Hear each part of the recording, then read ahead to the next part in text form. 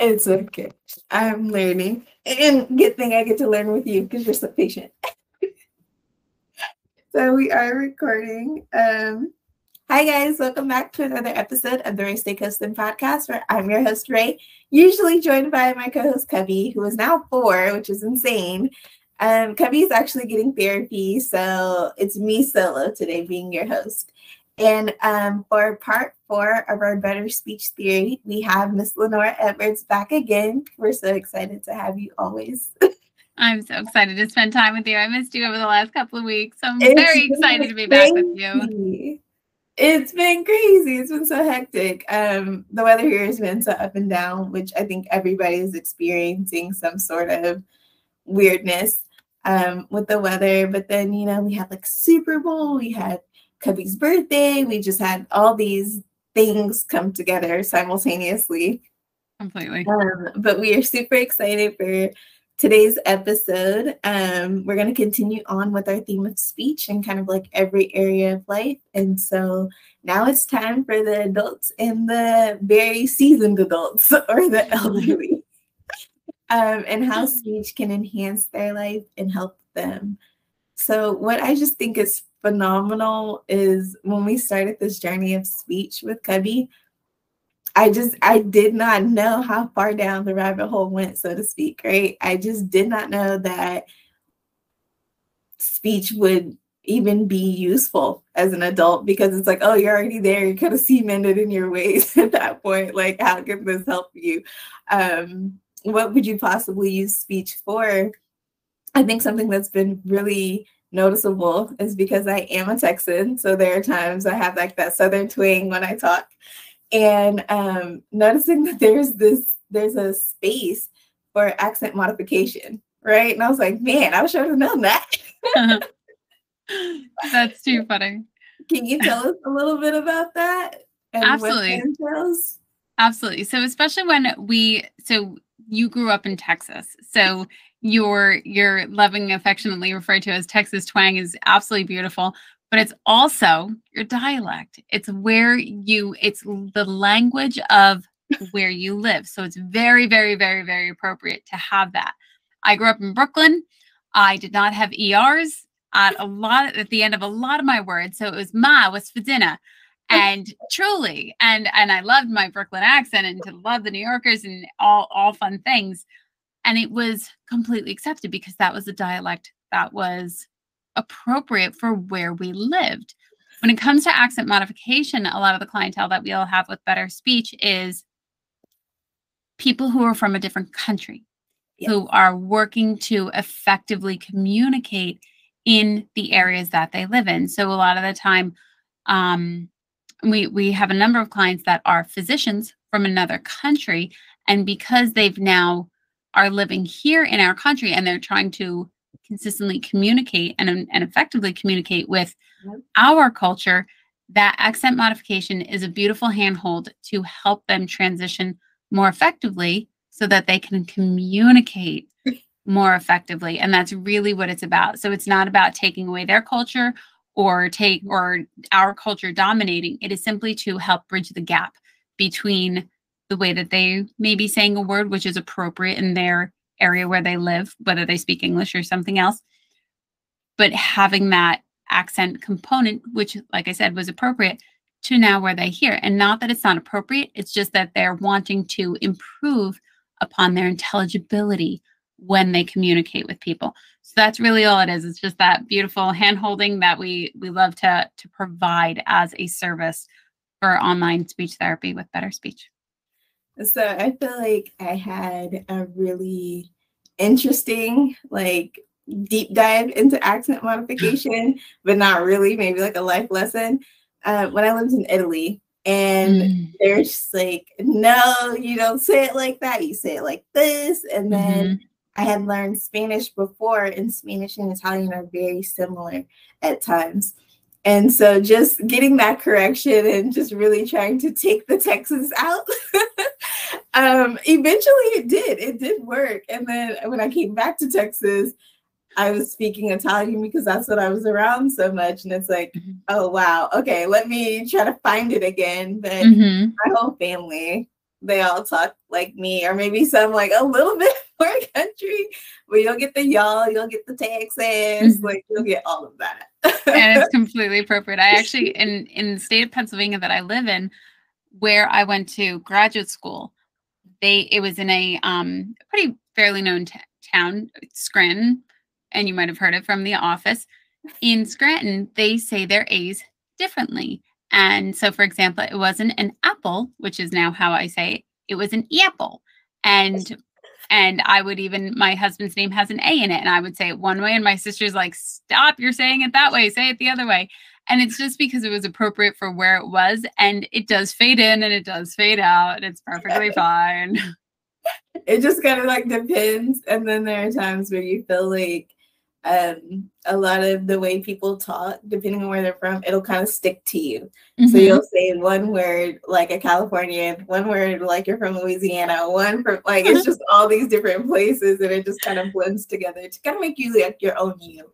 And very much is enunciating or approximating a lot more clearly. And so now that he's doing that, I'm really wondering like if he's gonna have a little accent, what that's gonna be like, if he's gonna be just talking like me because he hears me a lot, or what that's going to be like. Yep. And then I know on top of accent modification, and you were talking about an example you used of physicians or people in the medical field coming over to better articulate to their staff and then their patients and their families. I saw that professional communication was in there as well, like public speaking and really helping people advance in that certain skill if they want to progress in their careers. I thought that was awesome. I didn't even know that's a thing. Yeah, it's wildly awesome. I completely agree with you. And it definitely is a thing when we go out. So when I went to graduate school, and in graduate school, they give you foundational skills to help you know what to do when you get out in the field. So that's a great thing. When it comes to public speaking, I didn't particularly have a class on public speaking, but I had learned about public speaking through the career sets that I put myself in, but also through the additional classes or the additional education that I took to be able to help my clients. And public speaking, a lot of the time people will think, oh, I have this big presentation to like 30 people, but public speaking can literally be going up to somebody at the grocery store and speaking in public.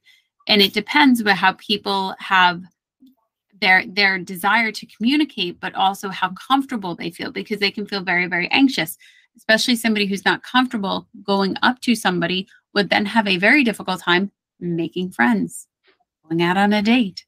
And it can be very, very lonely. So as a speech pathologist, we do understand that, and we work very hard to make sure that that person is cared for, but also how we can help them. Because even think about that, it takes a lot to send an email that says, hey, I would like to speak with a speech language pathologist on how to communicate better. And I'm terrified of that situation. So they really, it's wonderful that they are able to take those steps, but we do also work with people who are public speaking to, whether it be a boardroom or a B&I room or to an audience of 500 people. How we communicate definitely matters, and we want to be able to show up talking and sharing with people our knowledge and our services that we provide in a clear and effective way so that we can stand there with confidence. And that's what we do as speech language pathologists. So also public speaking, and also with fluency, especially with fluency, because people might fluently speak to you and I, no problem. Once they go up to do public speaking, their disfluencies or their occurrences of having moments of stuttering or disfluency can go through the roof. And that can be very uncomfortable for them also. So we work with a variety of people, and truly it comes back to communication. Are they able to communicate clearly and effectively the way that they want to?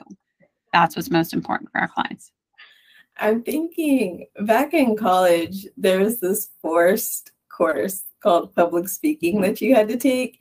And then I see now how it can be pretty terrifying, right? Especially if you're not one to really just want to be so vocal, not by choice, but by force. And I think it was just more like, get up there and talk and be confident, and not so much of, hey, this is actually pretty scary. I don't feel comfortable doing this. You just want me to get up here and talk about what? Like, do you have a better way to walk me through that? And when I was younger, I was so terrified to like speak in public because like, no, I would only talk to my mom, my dad, and my brother. I wouldn't talk to anybody else. Oh, yeah. Freshman year, public speaking 101. Terrified. Terrified. My brother used to be my voice. And then I guess just after kind of like being forced out there, which I don't recommend so many times, it just became a thing after a while. And like, even with the podcast, I get nervous to just like talk because it is public. And I'm just like, I don't want to say the wrong thing. I don't want to get my words confused. I don't like all these things. It's a big thing to put yourself out there, and we love that you do. So thank you for being you. It is. I feel comfortable. I think your comfortability has a lot to do with how you articulate yourself and how consistently you're able to do that.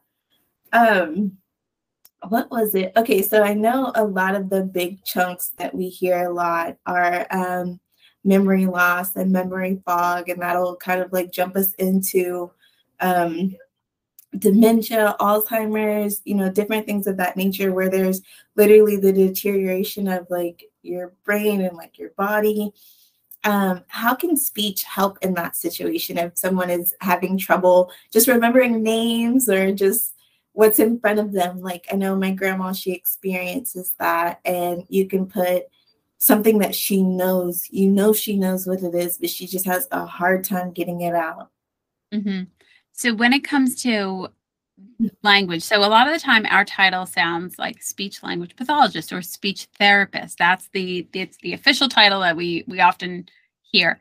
And as a clinician, when I go up to work with somebody and I'm seeing them for their cognitive difficulties, such as memory loss or not knowing the word that it is that's in front of them, even though they're like, I know that. They clearly said all those words. I know that. When I go up and I say, hi, my name's Lenora. I'm from speech therapy. I'd like to talk to you for a little bit. Is that okay if I sit down? And they go, speech therapy, but nothing's wrong with my speech. And I'll say, you are correct. There is nothing wrong with your speech, as in what they're saying, as in the clarity and the intelligibility of their speech. Now, some of the clients that I would work with when I was in the hospital setting or in the nursing home setting, this was when I was in person, and they would say, there's nothing wrong with my speech. Oftentimes when we are online with Better Speech, the person has sought us out for their communication difficulties, or somebody is there with them. So it's not as much of a surprise when they say, oh, I'm talking with a speech therapist. So when we get called when we're in person, people are surprised to hear about us. And they often say, well, I'm here to see how you're swallowing, or I'm here to see how your memory is. Then they go, oh, that makes sense. Because they often know that something is their memory, they're having difficulty with their memory. And it may be something as like, so for example, if you're listening to this and you cannot see me, I'm holding a pen. So my good pen, the G2 gel glide pen. Touche. So for example, if your grandmother had said, can you pass me that? Rather than, can you pass me the pen? Or this, I know what this is. This, yeah, I know what this is. They're clearly saying, I know what this is. Can you pass me that? But what they're having difficulty with is what we would refer to as the target word. When they're actually having trouble naming that object, that is an actual difficulty. When they can't produce the name, or they go, yeah, I had that last night for dinner. Whatchamacallit, that thing for dinner, and they're using a lot of filler words because they can't actually come up with the target word, the content word that would explain to you that they had a burger for dinner or that they had French fries. And that can be very, very common. When it comes to dementia, especially dementia isn't something that happens immediately overnight, literally overnight, whereas a stroke can happen overnight and it's very, very immediate. With dementia, it's a progressive decline. So they might have what you would consider brain fog, that they might not be able to remember people's names from time to time, or they're forgetting things more frequently, or suddenly they're not taking their medication when they used to be really on point to take their medication. And you'll notice shifts like that, especially if you start to notice bigger shifts, such as you're finding their keys in the freezer, or you're finding toilet paper next to the TV remote when it probably shouldn't have been there. So things that are starting to be out of place, those are indicators of memory loss. Something else is going on when you're starting to see abnormal things like that. And it's not necessarily abnormal behavior. They clearly got up, they got dressed, they had a meal. But when you're finding milk in the bathroom, that's a problem, because now they're having difficulty understanding the appropriate placement of the item and where it belongs. Or if they go to the grocery store and on occasion they might forget their wallet, but now they've shopped in there for 2 hours and they don't have their wallet because they left it at home. It happens from time to time, but when you notice bigger things like that, like how could you not? You always have your bag. What do you mean you left the house without your bag? Those are the types of things that we're talking about when it comes to memory loss. What can also happen with dementia is a loss of language. Now, you might hear terms like aphasia, or the way that it's spelled is APHASIA. And a lot of the time we don't hear that word too often unless you had somebody that had a stroke. And aphasia is simply the loss of language. And don't forget, language is 2 parts. We have the receptive part of language, and then we have the expressive part of language. So they can have difficulty understanding language. They can have difficulty understanding that you ask them a question and they don't know what you asked them. They can also have difficulty expressing that when they're having that loss of language. And this is a point that in our field we love to drive home because it's so important. Loss of language is a loss of language. It is not a loss of intelligence. Just like when children don't have those verbal skills, they go, "Oh, aren't you cute?" And you're like, he's 4 years old. He knows what he's talking about. You're not understanding him. He's understanding you. Again, it's not a loss of it's not a loss of intelligence. He knows what he wants. This is the same concept when we have individuals that experience strokes or dementia, and when they experience aphasia, they literally can't tell you what they want because they don't have the vocabulary for it. And that can be something that we see in patients that have Alzheimer's, dementia, stroke, Parkinson's. It is unfortunate, but common one that we see when it comes to aphasia. When you say that, that makes me think of if you do have like a family member or friend who is in an assisted living facility or something like that, that you would want for the facility to have even more patience and level of care. And that's just another added thing to look for, right? Because there are going to be moments where you're not there. And will you be patient enough to hear my loved one, while they're trying to express their needs? I don't go to a lot of elderly facilities, but the ones that I have been in, I never even see that as an option. I see more of the times them just kind of guessing or assuming what the person wants.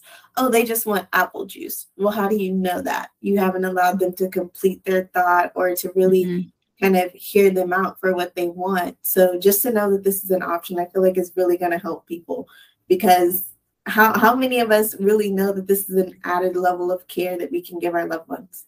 Absolutely. I didn't know. And especially when you're, so we are an online speech therapy company. When you're with a loved one and you're starting to notice cognitive difficulties, you can reach out to us at Better Speech. You can absolutely reach out to a clinician, and we offer that beautiful complimentary 15-minute consultation.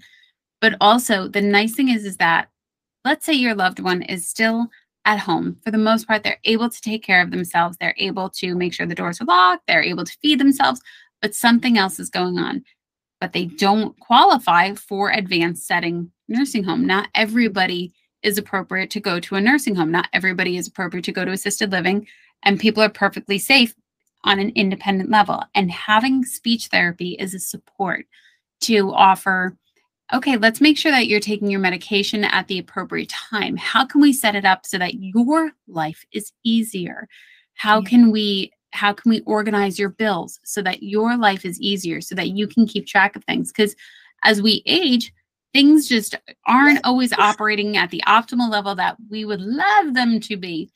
But that doesn't mean that we cannot put strategies in place. That doesn't mean that we can't put tools and techniques in place to support you, to keep you in your home for as long as possible. That Yes. is the most important. And to recognize that you might be having memory difficulties, not the easiest thing, but the nice thing is that A, this is an option.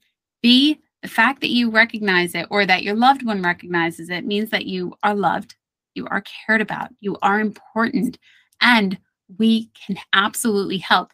It doesn't mean that the individual is stupid. It doesn't mean that the individual can't care for themselves. It's none of this. It is truly, there's some difficulty. We can address it early on. And that is putting in place that additional preventative care in the preventative of, we don't want this to advance as quickly as possible. We want to put the things in place so that we are aware, so that we can slow the progression as much as possible. We can maintain where we are, ideally maintain where we are, and have that high quality of life that we want, and have that high quality care in our home, the Yeah. way that we want, on our terms. And that is truly, truly, truly, truly, truly what I hope people understand, and what I would want most for them. Absolutely, is enjoy staying in your home. Stay home. What is, I just feel like I just would imagine that that is a really, as a caretaker for a loved one who's going through such challenges, what would be the best way to approach that? That's a Right? great question.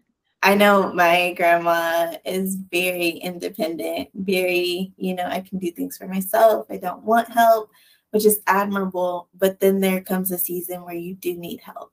And to tread on, just be more cautious in how you approach that. You want to bring it up to them, but what's the best way to do that? What would you recommend? That is an amazing question. I love that you pointed it out that way, especially when you say a season, and that people understand that it's not from now until the end of life, that it is a season. And when you do bring things up to loved ones, bring it up with the most sincere, gentle kindness that you can possibly have. Because if you go at somebody and you go, "You're having memory problems and you know it," woo, Not successful. not successful, not successful at all. But if you go up to somebody and you're saying, I noticed that there was some milk in the bathroom. Are you okay? Is there anything I can do? And to let them know, if you're having memory difficulties, or if you're noticing some things, I'm here to support you, and I want you to stay here as long as possible. Let's talk with your doctor. Let's reach out to Better Speech. Let's call, our physical therapy family, whatever it may be. If it is related to speech, great, we're here. But when you're coming to somebody and saying sincerely that you have concern for their own safety and that you want to help, let them know that you want to be there to help, that they may be having a difficulty, not that they are the difficulty, not that they are the problem. They are experiencing a problem. When you can observe and say, it seems like you might be going through a little bit of difficulty right now. Do you notice any difficulty with your memory? Okay. I used you a lot in there. Verse, might anything be going on with your thinking skills? I only used it once there.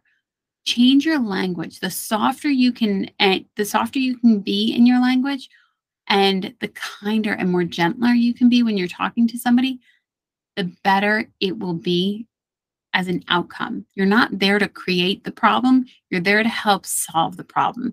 And that's a good thing. And amen that people are in place for that. And that is a good thing. So be as gentle as you can. Definitely. I know there are times where my grandma would know I'm her granddaughter, or she would know that I am my dad's daughter, but she couldn't, my name just would not come, right?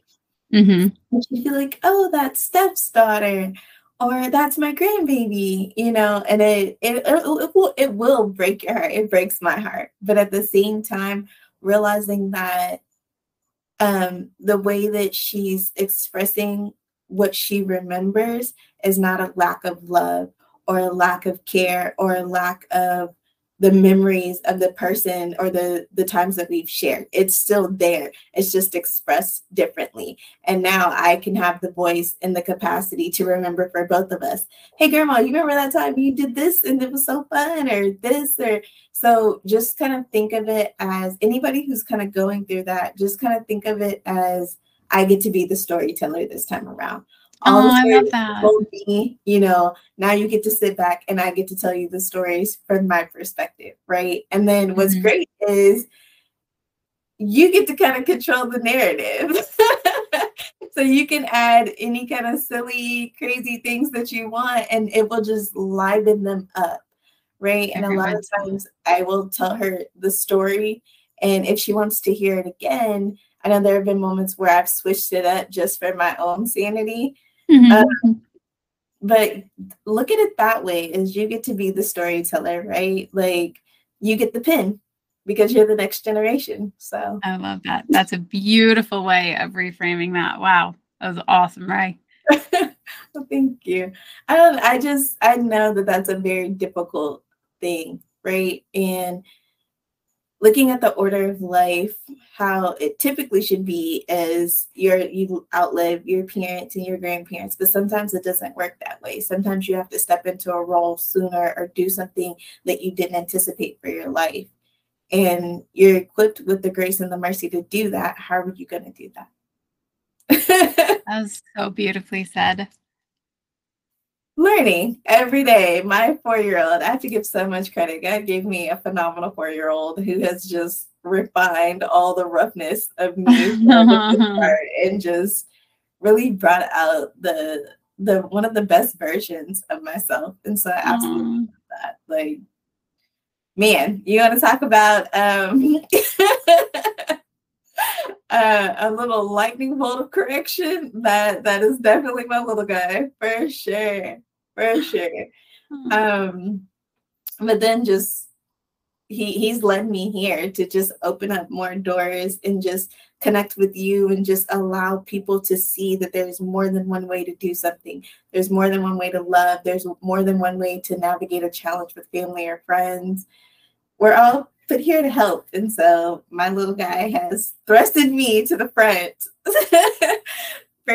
for now until he gets his verbal language together and chooses to come in here and discuss with you guys. You guys are stuck with me. I think we are blessed with you and with him. That's so sweet.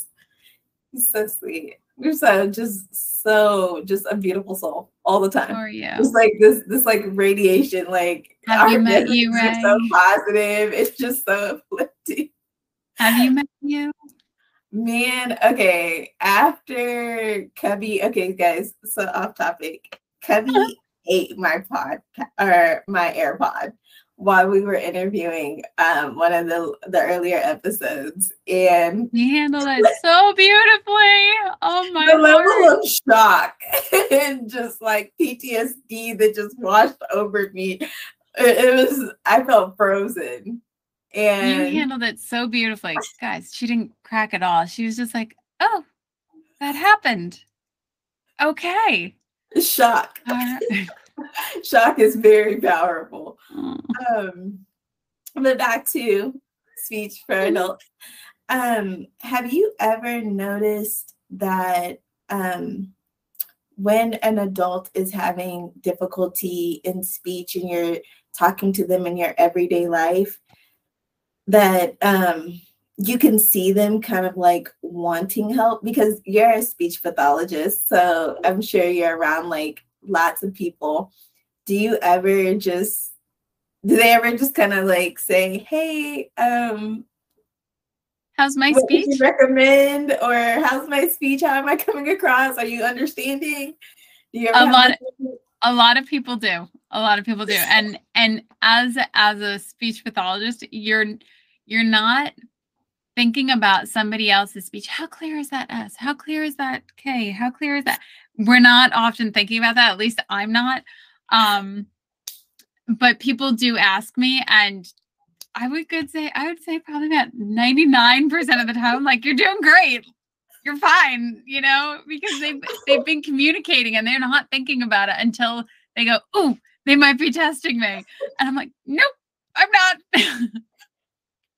Well, we thank you so much for joining us. We can't wait for the next episode. Yay. Thank you so much for having me. I don't know how to turn off recording, so I'll just cut this out. Okay. You are so awesome.